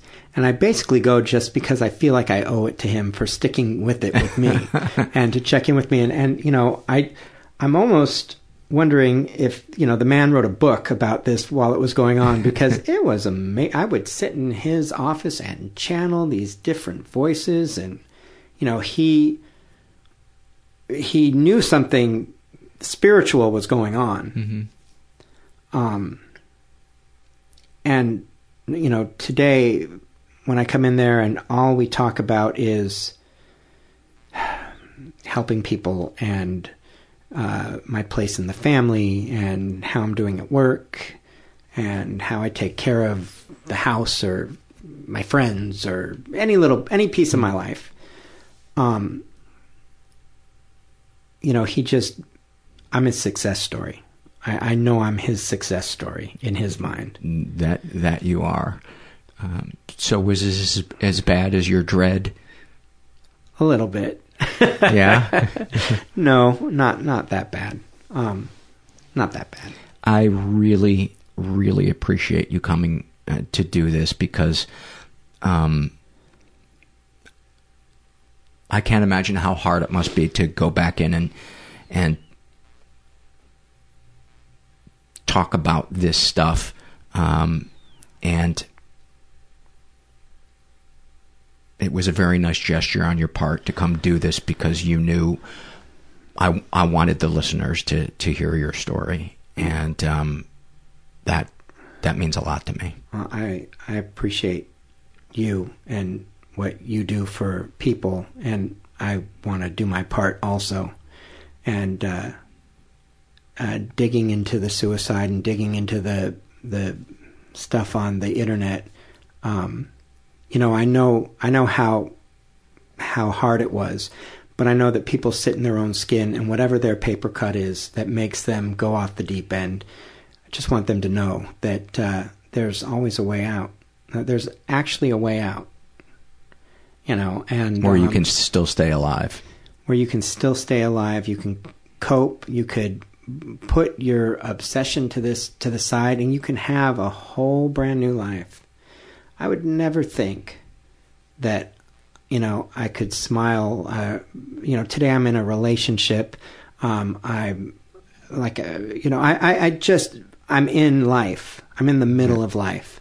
And, Boy, was I on the outskirts. That's an understatement. Yeah, it really Todd, is. thank you so much, man. I love you. I love you too. Thank you for being here. It's so nice to have friends like Todd that you know if you were in crisis and you called them, that they would come. And that always makes me feel a little safer in my life. And for me, that's what I got from, or get from being in support groups. I used to have this idea that I have to go through life alone and figure it all out myself. And while independence is good, it's also nice to know that if there are things that happen beyond my control, then I have people that love me and care about me and who wouldn't let me suffer. Boy, I got heavy right out of the fucking gate. I need to go to sleep. I'm going to read a couple of surveys first, though. This is an awfulsome moment filled out by a woman who calls herself Prince, and she writes, my sisters and I were all sexually abused when we were young by a man who was a leader in our church. In the parentheses, it was more like a cult, but that's for another time. All four of us were sitting eating our fast food during a road trip when it was brought up that we never got fast food when we were young unless it was from this man. My sister referred to it as him whining and dining us, and the idea of some monster buying a shitty bean burrito from Taco Bell as a bribe for molestation was so fucking pathetic that it made us laugh until we cried. It took over a decade for us to share our abuse with each other, and laughing about it felt good, even though I was a little nauseated after. Those are the kind of moments that are so healing. At least for me, those moments that it's like some of the weight comes off. It certainly doesn't take it away, but this is filled out by Kelly. This is a struggle in a sentence, and she writes about her OCD, a snapshot from it. A snapshot of my magical thinking. Don't think too negatively about a desired outcome or it will come true. Don't think too positively about it or that one won't come true. The only true way for something good to happen is to feel genuine apathy with zero expectations about everything that's happening. Never letting anyone speak in absolutes for fear it is automatically going to trigger the opposite effect. What a great example of black and white thinking at the heart of a mental illness battle. You know, that to lower your expectation about something in life, you have to have zero expectations about it. Because I think lowering expectations can be a healthy thing, but having zero expectations, I think sometimes might be a little extreme. I don't know. At least for me. Because I find if I don't have any expectations of other people, then I keep people in my life that aren't healthy for me, who reinforce the idea I have that I'm not worthy of love. This woman calls herself single mom, and it's better that way. And about her anxiety, she writes, whatever I'm doing or thinking, my mom is about to give her opinion. I know that one made people laugh out loud. A woman who calls herself Maybe I'm Not Trying Hard Enough writes about her depression. I want to be anywhere else, but also nowhere at all. That one blew my mind. That one blew my mind. This is a teenager, too. I've said before, there is a gift sometimes that teenagers, especially teenage girls, have with this struggle in a sentence survey. Maybe it's all the poetry they're writing after school, but I want to be anywhere else, but also nowhere at all. That captures in so many ways that feeling of depression, that it's like a Mobius strip or an M.C. Escher painting where does one begin? Where does the other end? How can these two things possibly be existing at the same time? And where do they connect? It's a conundrum. But as I like to say, nobody understands me like my bed. Nobody. My pillow, my best friend. About her sex addiction, if you do what they want, then they won't let you go. About her codependency, my best friend told me that most friends usually talk only once every few weeks to catch up. My heart has broke more and more every day for the past 2 years, knowing I care about her more than she cares about me. And the reason I wanted to read this was this and the love and sex addiction. When we're lost in that codependency and that addiction to validation from sex or somebody being in love with us, it's like it's in an enmeshment that we believe that it's about us caring about that other person, but at its heart, it's really not, because we're objectifying them in a way because we're looking for them to fill something in us rather than taking them as they are and not trying to change them or manipulate a situation into them being different so that we can get our needs filled. We should fill our own needs, and they can add to what's great in our life, but we should be the ones that are fulfilling our emotional needs. And obviously, kids growing up, that's not true. Their parents should help fulfill those needs. But as we, what's the word that therapists use? Individuate and become adults. It's really easy to not see how we can objectify other people. We always think that it means just sexually objectifying people, but no, people objectify people, and this person is going to rescue me, or this person is going to keep me from ever feeling sad again, or being in debt. And that's reducing someone to a thing that fixes you. And again, it's like that. There's so many gray areas, because a partner should obviously be there for us and we should be able to lean on them. But where does it tip into codependence? And that's why we need therapy and support groups, because this shit is complicated. This is an awfulsome moment filled out by a woman who calls herself I Don't Know Who I Am. And she writes, I'm not sure if this is really awfulsome. My father came to our house randomly after he and my mother got divorced. He was waiting outside and sat me down on our porch. He told me the years of abuse was because his stress from work. He was a truck driver. My mouthy self looked at him and told him using work as an excuse for demeaning, ignoring, and physically harming his children wasn't acceptable. The only person he ever seemed to remotely love in the home was my mother. The rest of us he put up with because she loved us. He just sat there silently. My brother, who has a different father, was in the kitchen and came out to talk to me. He sat next to me, told me how strong I was, and I had the biggest balls he'd ever seen, as this was the second dad he'd had not want him, and he never was able to speak up. Having to shoot down excuses for abusive behavior at the ripe age of 18 was pretty awful, but having a loving moment with my older brother because of it was incredible.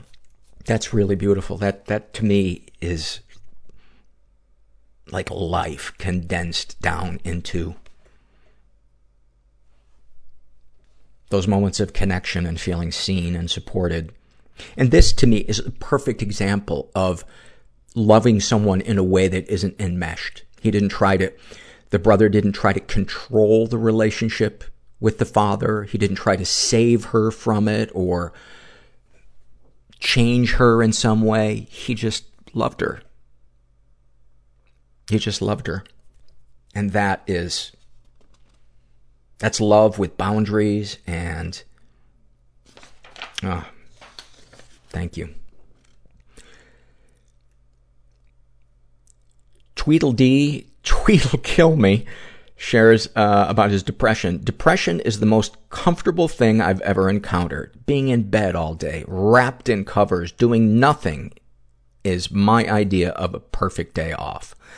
Minus the soul-scraping agony of the loneliness and wanting to put an axe through my head because I'm just a useless waste of life, of course. None of us can relate to that. Snapshot from his life.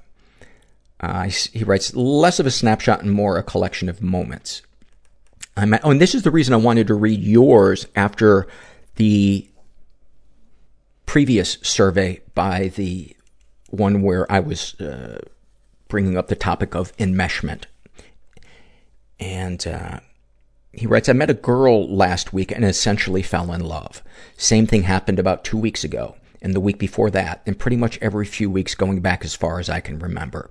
I go from feeling nothing to everything and always sabotage myself by falling too hard, too fast, scaring her away, hating myself, rinsing and repeating.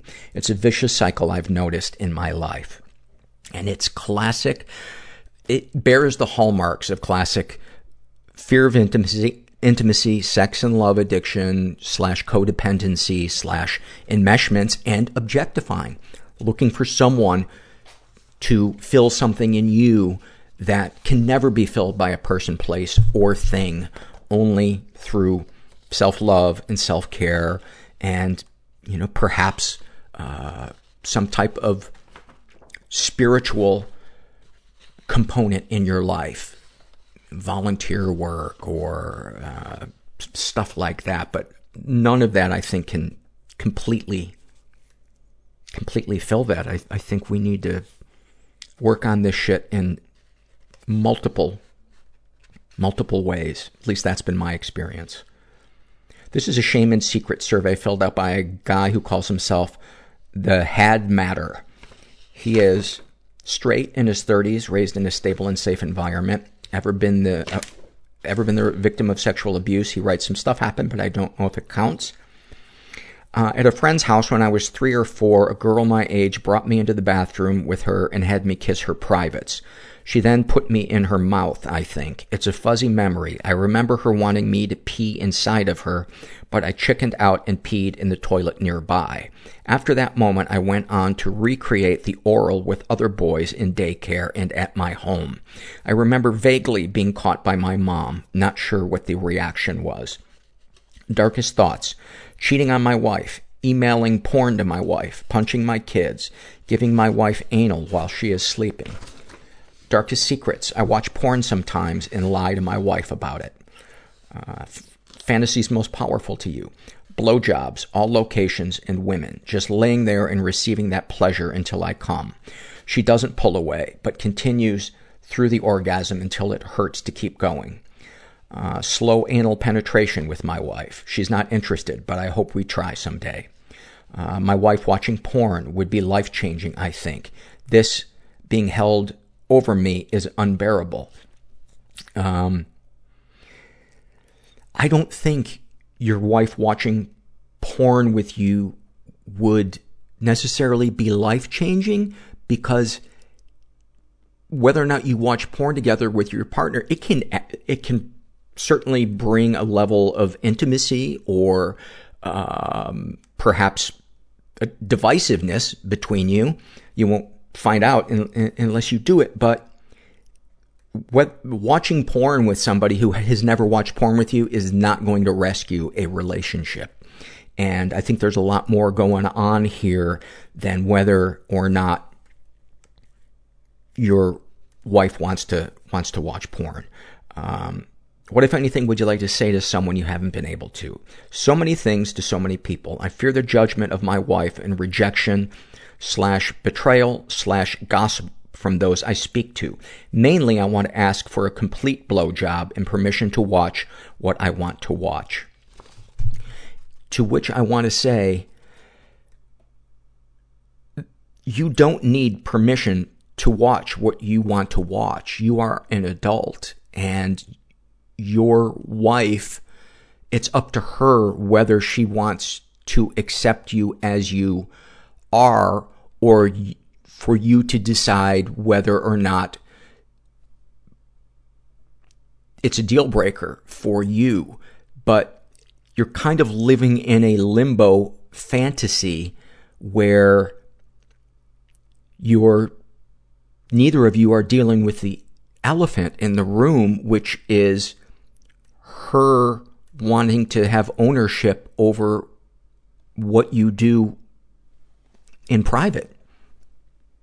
Married people should be able to masturbate on their own, doing what they want to do, assuming it's not something illegal or something where they're blowing, money from a joint bank account, or they're sapping the energy that could be going into their relationship because they're engaging in something that's compulsive or takes their brain out of the present moment when you're around each other.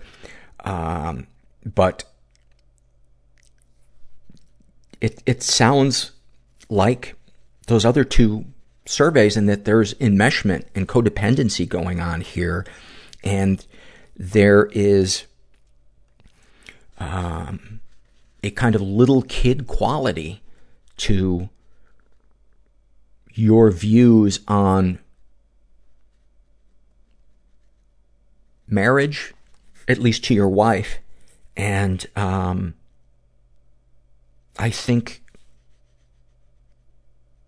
if you guys went to joint counseling, that might be a good way to air this out and get an objective opinion from, if it's a good therapist that has a healthy modern view of sexuality. But these are my thoughts based on my values and my opinions, and I'm sure there are people that disagree with it. But what, if anything, do you wish for? Unconditional acceptance and love from my wife. Strong bonds with my kids so they come to me for important events or decisions. Guilt-free alone time. Well, I can tell you this much. If you can make decisions yourself, you can model decisions for your kids.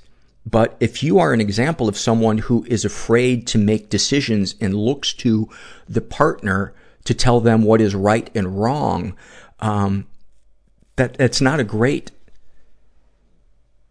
role model for your kids when it comes to listening to your intuition and claiming ownership of your body and your, not saying you want to bring your kids in on this particular subject, but I'm kind of picturing your relationship with your wife, that you are looking for permission from her in ways beyond this. I very much get the feeling like, almost like she's the mother and you're the little boy. And I apologize if I'm completely mischaracterizing that, but it's my show.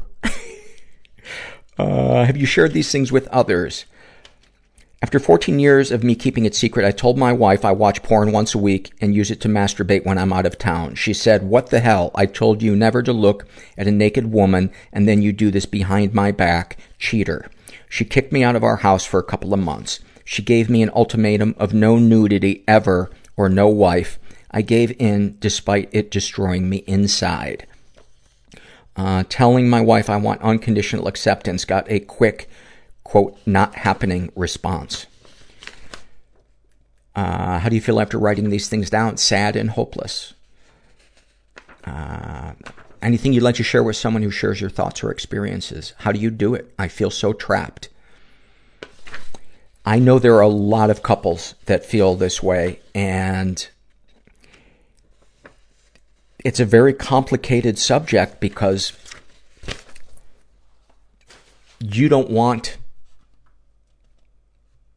your partner to not feel close to you, but what about you feeling close to you? as cheesy as it sounds, if you can't be close to yourself and listen to your instincts and claim very reasonable rights about your body and your desires and your needs, it's how do you have something left over to give to somebody in a healthy, non-codependent, enmeshed way?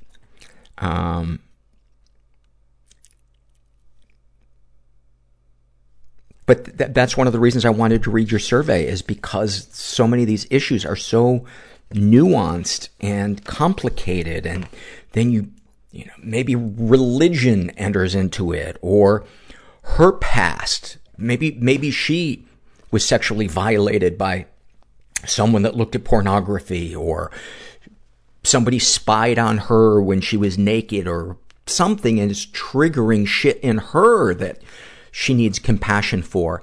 If this doesn't get aired out in a way where both people can share their truth in a neutral, objective environment, which I think you both need, because you're really far away on this topic, and you both seem kind of entrenched.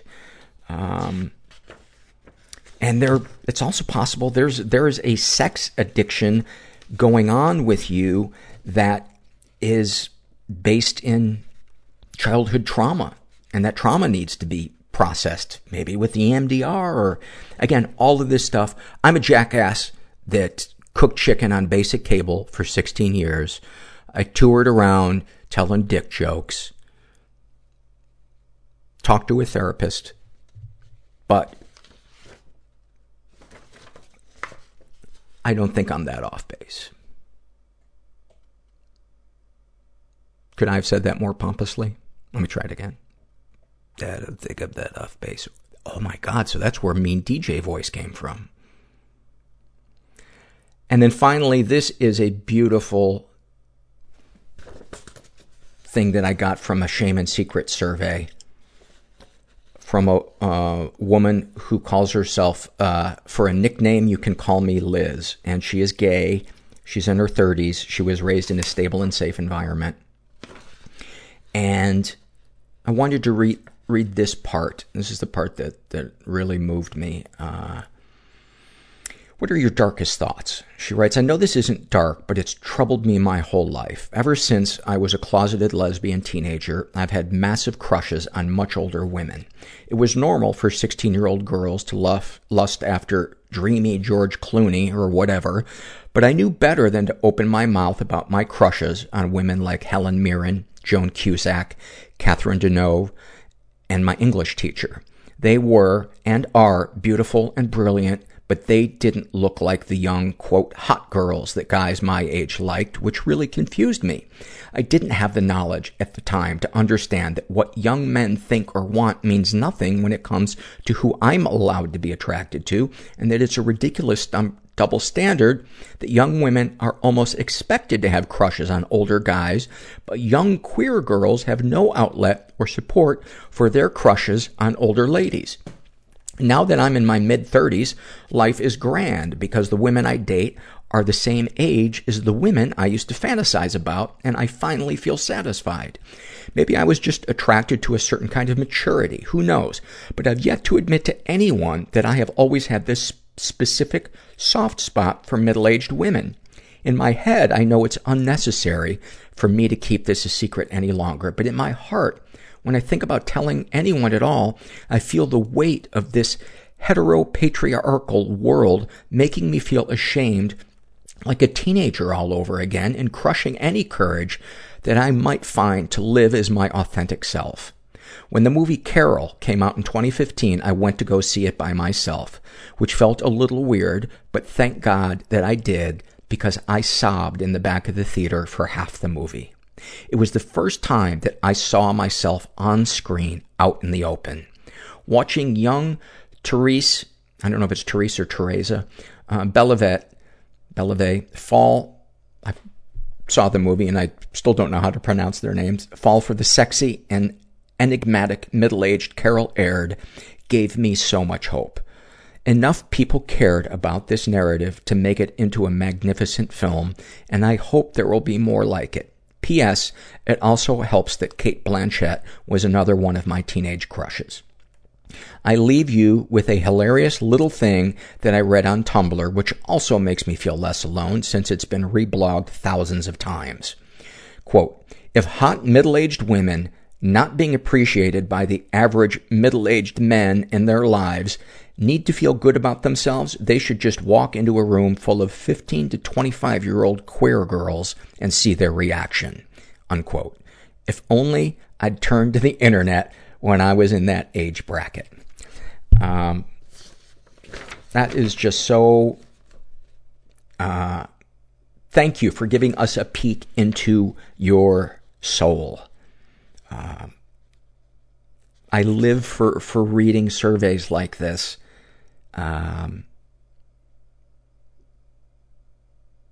It not only because it helps me feel more in tune with people, but the feeling that you might hear me read this and feel seen or heard, is a really good feeling, because I know when I've seen parts of myself in a movie that I felt ashamed of, and I see an actor pouring his heart into a role and portraying battles that I've battled. It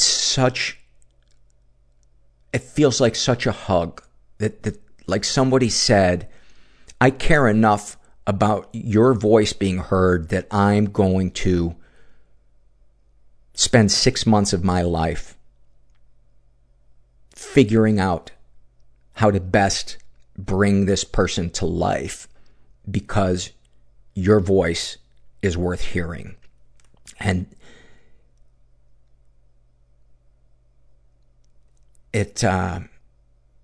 I broke down one time, at the end of a movie,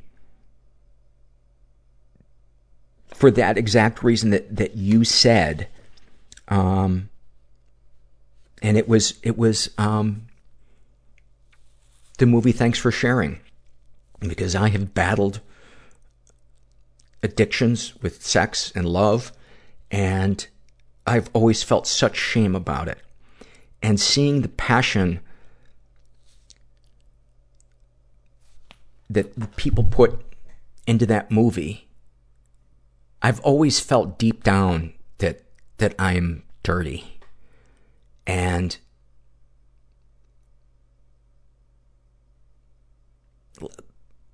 almost like a piece of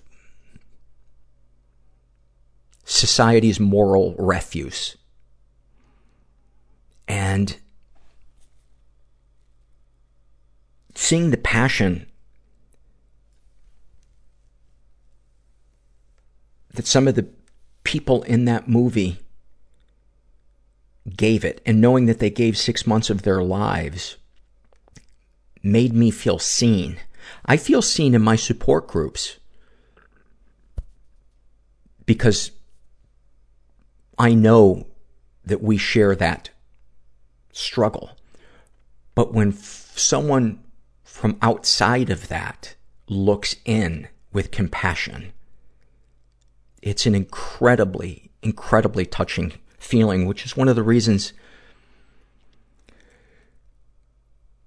transphobia, homophobia, racism is so baffling to me. I understand a lot of us have a certain baseline ignorance ingrained in us, but I'm talking more about just dismissal, and writing people off as weird or monstrous or whatever.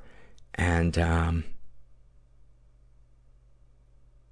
your survey just moved me so much, in the thought that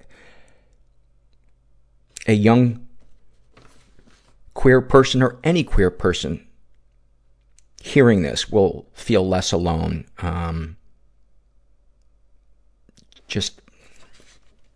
It's why one of the reasons I love doing this show. And the last thing she wrote, last two things. How do you feel after writing these things down? I feel both sadness and joy that we as a society have taken some steps towards talking about these things out in the open. But there is obviously so much farther that we need to go. Any comments to make the podcast better? Nope, I love this podcast. Thank you. I hope you might consider reading what I wrote on the podcast, only because it might help a young queer girl out there feel less alone. I know I would have cherished that. Yeah, and if I ever get the chance to meet Mark Ruffalo, I'm going to ask him for a hug, because his portrayal of someone battling intimacy, struggles, sex addiction, was so compassionate. The opening of the movie, he is on his knees praying to God. And the look on his face, you know that he, as an actor, is praying to God. It's the look on his face is the face that I make when I pray in the morning. There's like a scrunched forehead because I'm pleading for help every morning. Because I need it. Because I need help. And I can't ever assume that I can overcome my struggles by myself. And just that gesture of his brow furrowed as he prays, it was so, I immediately knew that he had done his research. And it doesn't matter what the addiction is. If it's somebody that struggles with food or shoplifting or gambling or whatever, it's that feeling of hopelessness and that you're different, and that if anybody really knew you, they wouldn't love you. And that's one of the reasons why when I pray to the universe or God or whatever it is that has been helping me for these years, it is the prayer of a man on a life raft. And I'm so glad that I found ways to stay on this beautiful life raft that I live on. For anybody that lives with an addiction, or like me, multiple addictions, we need to remind ourselves every day that it is not a given that we're not going to go get drunk or shoot drugs or look at porn for 8 hours. And I guess all of this is to say, and I'm probably preaching to the choir here, but if there is a struggle that someone has that you don't understand, the most patriotic thing that you can do, the most loving thing that you can do, is to listen to that person and not try to change them, but just help them feel seen and heard, and let them know that they are valid and that they matter. And wow, I got all emotional. I'd forgotten about that that Mark Ruffalo performance, and thanks for sharing. I think a lot of people who watch that movie, who don't understand addiction, won't get how profound the emotional portrayal of stuff is in that. Because it's not necessarily the details of someone's acting out or battles with a particular substance. It's the emotional toll, the chaos, the inner turmoil. Now I feel like I've talked too much. All right, you guys get the fuck out of here. Thank you for letting me ramble. Actually, I don't know if you did. You might have turned the podcast off, in which case, those of you that are still here, can we agree? Fuck those other people. I hope you heard something that either helped you feel better or enlightened you or was entertaining or just distracted you from something that you're struggling with. And I hope your takeaway from it is that you're not alone and that there is always help there. It's just a matter of finding it. And I so appreciate all the support from you guys, because I get to paddle around on my beautiful life raft, and I love it. And now I'm a little embarrassed about that metaphor or analogy, and now I'm embarrassed that I don't know if it's a metaphor or analogy, so I'm going to sign off. Go fuck yourself. Everybody I know is bizarrely beautifully Everybody fucked up I know in some weird way. Bizarrely beautifully fucked up in some weird way. Bizarrely beautifully fucked up in some weird way.